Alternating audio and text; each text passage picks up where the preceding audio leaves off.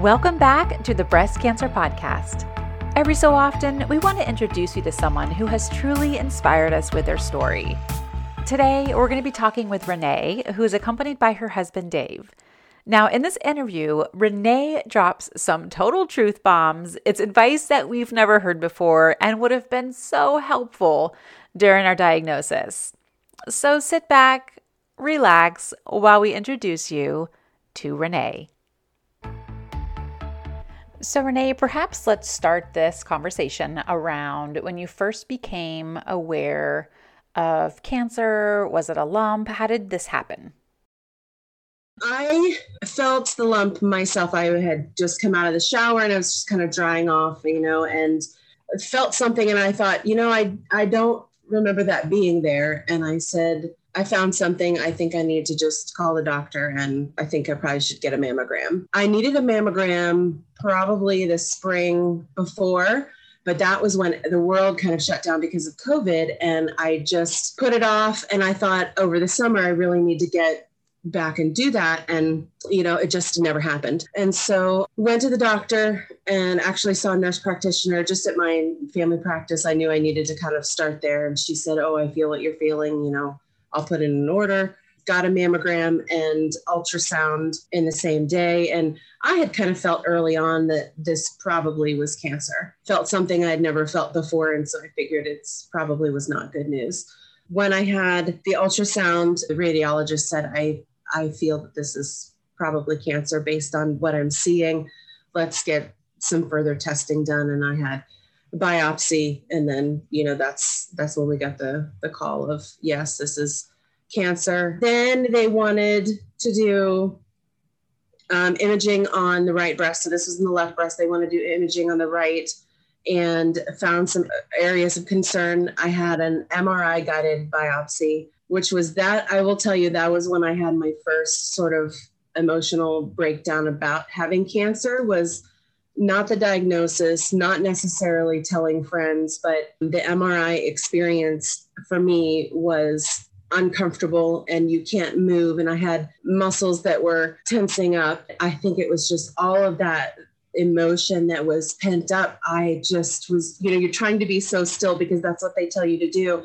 And I was just dripping tears. I did have cancer in the right breast. It was just in the cells that had not invaded the rest of the breast. And they wanted to do more, another MRI guided biopsy. And I said, I don't know that I want to do that again. I think that the best choice for us is to do a double mastectomy. And it turns out after doing genetics that I am BRCA1 positive. So it was kind of a no-brainer that that's what I needed to do.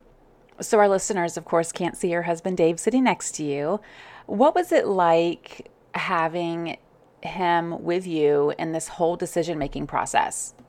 Every step of the way we have talked together and discussed, what's the best long-term outcome. It's very easy for us to make decisions about how we feel emotionally in the moment, but we have to think about 5 years, 10 years, 20 years, our children. It's overwhelming making those decisions. So were you aware, you said you were BRCA positive, were you aware of any family history of that gene mutation? Well, my mother had breast cancer about 12 years ago, and hers was very small. She had a lumpectomy, she had radiation, and then they didn't do the genetic testing like they're doing now. So I knew that there was a family history, but didn't know that she had the BRCA gene. If I had known that, I may have had scans earlier or different kind of imaging before I did.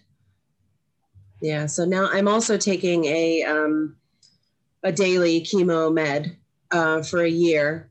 There's been new research released. Is it olaparib? Is it the olaparib? Lynparza. Lynparza. Yeah. Correct. So this is found to be beneficial in patients who have BRCA1 mutation, who have slightly residual cancer, which, yours is extremely, extremely small residual cancer. So it speaks to the benefit of chemotherapy. And because it really did kill those rapidly dividing cells, and most of your tumor melted away. So even though the chemo was so painful for you, you responded so well to the chemotherapy.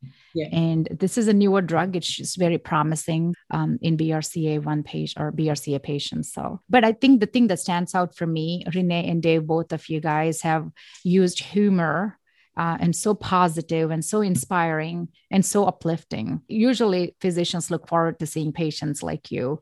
It just makes our day. I think you not only make us happy, but you make everyone else around you just very inspired by how you live your journey. And I think you probably inspire so many people. So I think part of the reason we wanted to have you here is you both are just very incredible people. Like, what motivates you guys? I think for me, a lot of it is probably a little bit my upbringing. My parents are both very positive individuals, and my mother was in healthcare. She was a nurse, and not only that, she was a psych nurse. So I think because of her background, she kind of always said, like, all right, if you're feeling something, it's okay to feel it. You need to express it and move through it. And that was always modeled for me in our home. We are Christians. We believe in the Bible and we believe in Jesus. And a lot of our day-to-day living is by, praying and reading the Bible. And the Bible tells us that God loves us. And so when I was diagnosed, my first thought was, God, I believe this is cancer. And if you choose to take my life, or if you choose to allow me to live, it does not change how good you are. And of course, I want to live. I want to live, but I was not going to sit in a place where I kept thinking, oh, this is cancer. It's a death sentence. My life is over. It's ruined me. I wanted to come from a place like, okay, this is what we're dealing with. Now, what is the next step? And I tried not to look too much beyond what was in front of me. So it was one appointment at a time, getting the diagnosis, going to the next doctor's visit, getting the chemo, having surgery, getting my port out, all of those things along the way that are milestones, and, growing your hair back. And I tend to find humor in lots of different things. So I put myself out there on social media. So from the very beginning, I put my diagnosis out there, what was next. And I knew that people would want to see, they would want to know, first of all, what had happened to me and how I was doing. And I felt the easiest way to do that was to just put myself out there on social media. So every time I had a treatment, I took a picture, I posted something, and I would post pictures of my bald head and a funny little saying like, my oncologist does my hair. I just had fun with it. What else are you going to do? You're stuck at home because you're having chemo treatments. COVID is a thing and it's not going away. And so I quit my job. I was a preschool teacher, and I quit my job because that was what was best for my health. And so what else did I have to do? But I could sit around and wallow in myself, or I could do something positive. And that's what I wanted to do. I think that's a great display of a positive attitude and a great demonstration of that. Do you feel that there were ever times where, or maybe tell us about a time where it was hard to continue to use humor? There are times when cancer does break us. Yep. As mentally strong as we want to be. Tell me about a moment like that and how you were able to work through it.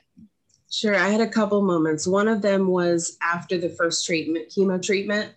I was scared to go back to the second one because I felt terrible, and I was struggling a little bit to get control of the nausea.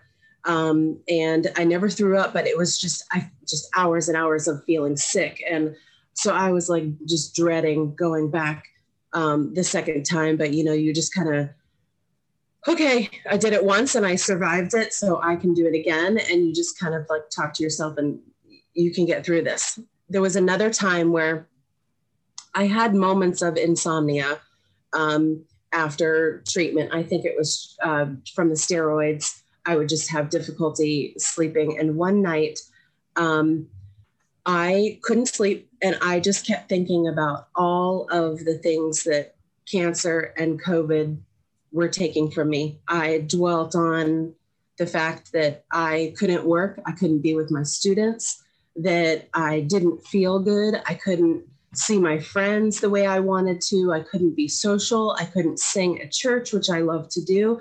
I just, all night, I thought about all of these things, and I just cried and I cried and I cried and I cried.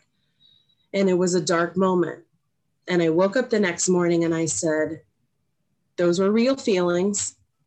I had to acknowledge that I felt those things. I was mourning something, and it's okay to do that. It's okay to feel sorry that you have cancer. It's okay to feel sorry that you don't have any hair and that you're feeling sick.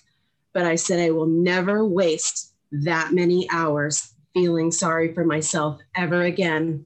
I said, Renee, you are better than wallowing an entire night over this. And so the next morning I said, I will allow myself moments.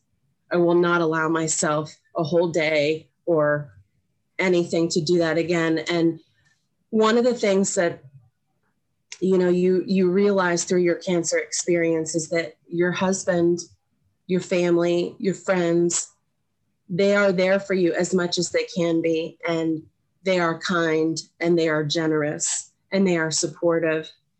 But in those moments, no one is there but you and God. No one knows what you feel in those moments except your Maker.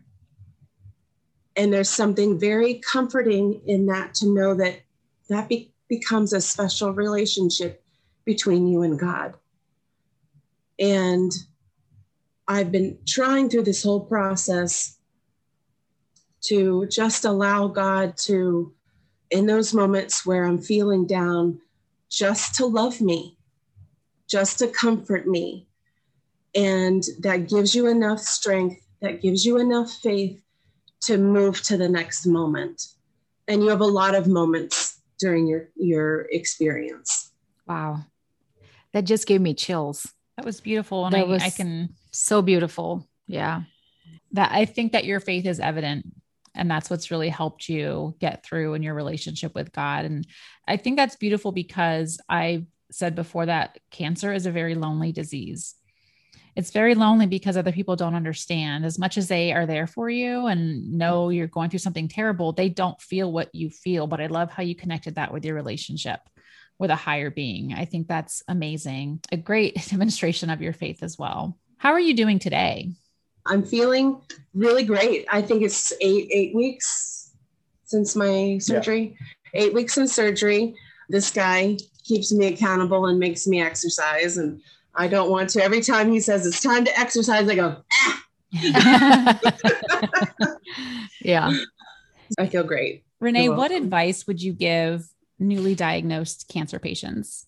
I would say know who your support system is. If you are a single person, that you don't have a partner, find a good trusted friend that you know is low drama and somebody who really is invested in a friendship with you. If you have a spouse, rely on your spouse, rely on your parents, family members, but reaching out to people. I'm an extrovert, so it's not hard for me to say, I need XYZ and here's how I'm going to get it. One of my best friends is an introvert. And so for her to have a diagnosis like cancer or something else, she might just kind of shrink back into herself. So if you are an introvert, you still need to find at least one person that, even if you don't want them to come and visit you because you feel that that's intrusive, that you still need to be able to text somebody, talk to them on the phone. That would be my advice, is to just find somebody that you can talk to and share real emotions with. And if you are a person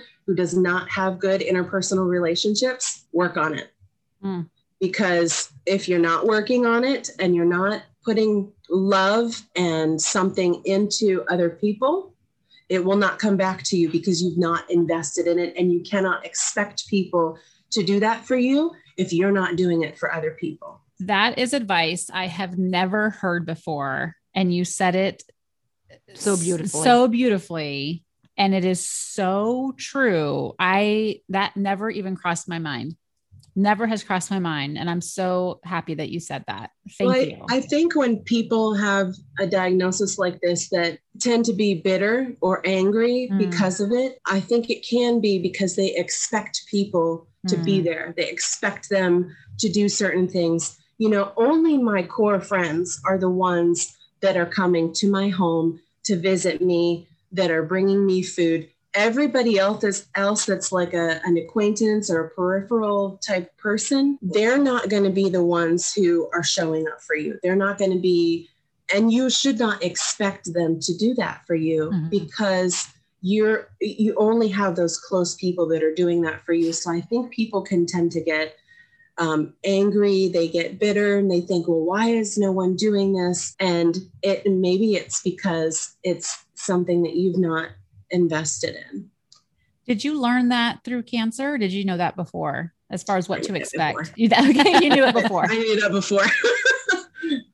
So you had already managed expectations from your close friends versus the people in your peripheral is how you mentioned it. I think that's really great because there can be a lot of letdown through a diagnosis if you expect people to be there that weren't, and having that core, having the people that like the ones that, will be there no matter what.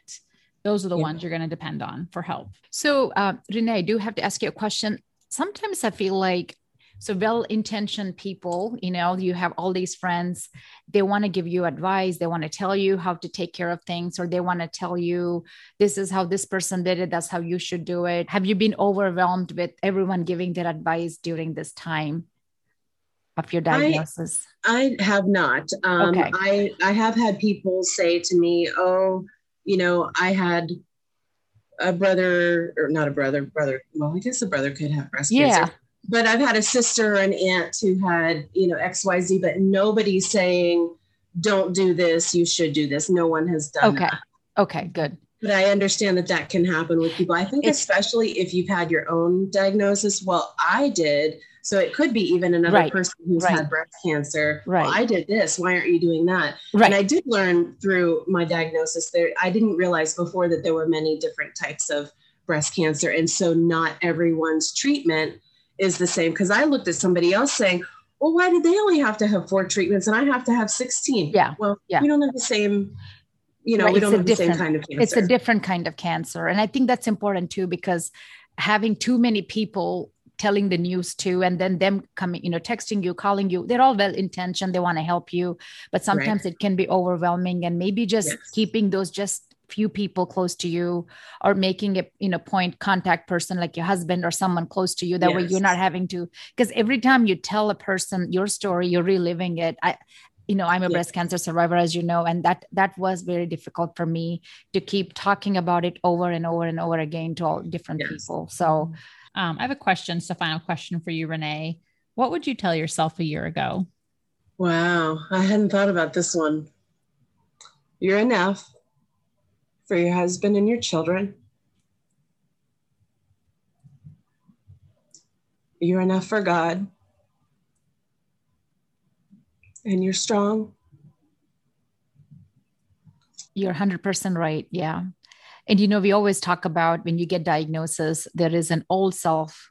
You grieve the loss of your old self, whether it's your chest or your body image or what you think of yourself. I started this lecture series. It's called Finding Your New Normal. The hope is that the new normal is much better than what the old normal was. Common theme that I hear amongst people who are diagnosed: what is the purpose? Why did I get diagnosed with cancer? As a result of my own diagnosis, we are here today doing this podcast, and same thing for Monica.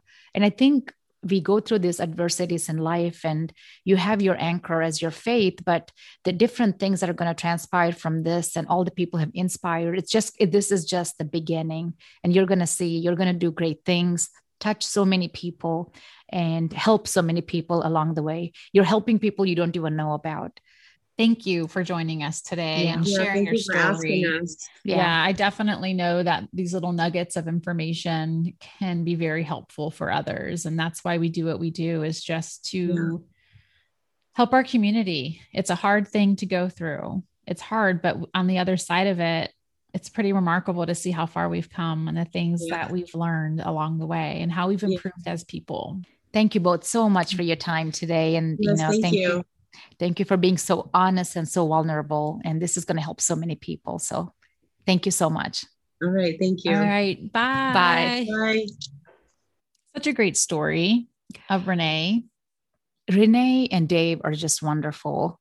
And, everything about them, from their faith and their relationship and how they communicated with each other, is just all beautiful. And I think there's a lot of take-home messages from her story. She gave me a lot to think about regarding even advice for the introverts. Like, you have to put out what you think you're going to get back. You can't just not do anything and expect everybody to support you. That's not how it works. But it really is, she said, to work on yourself. Yeah. You have to work on yourself first. And I thought that was just an amazing message to send.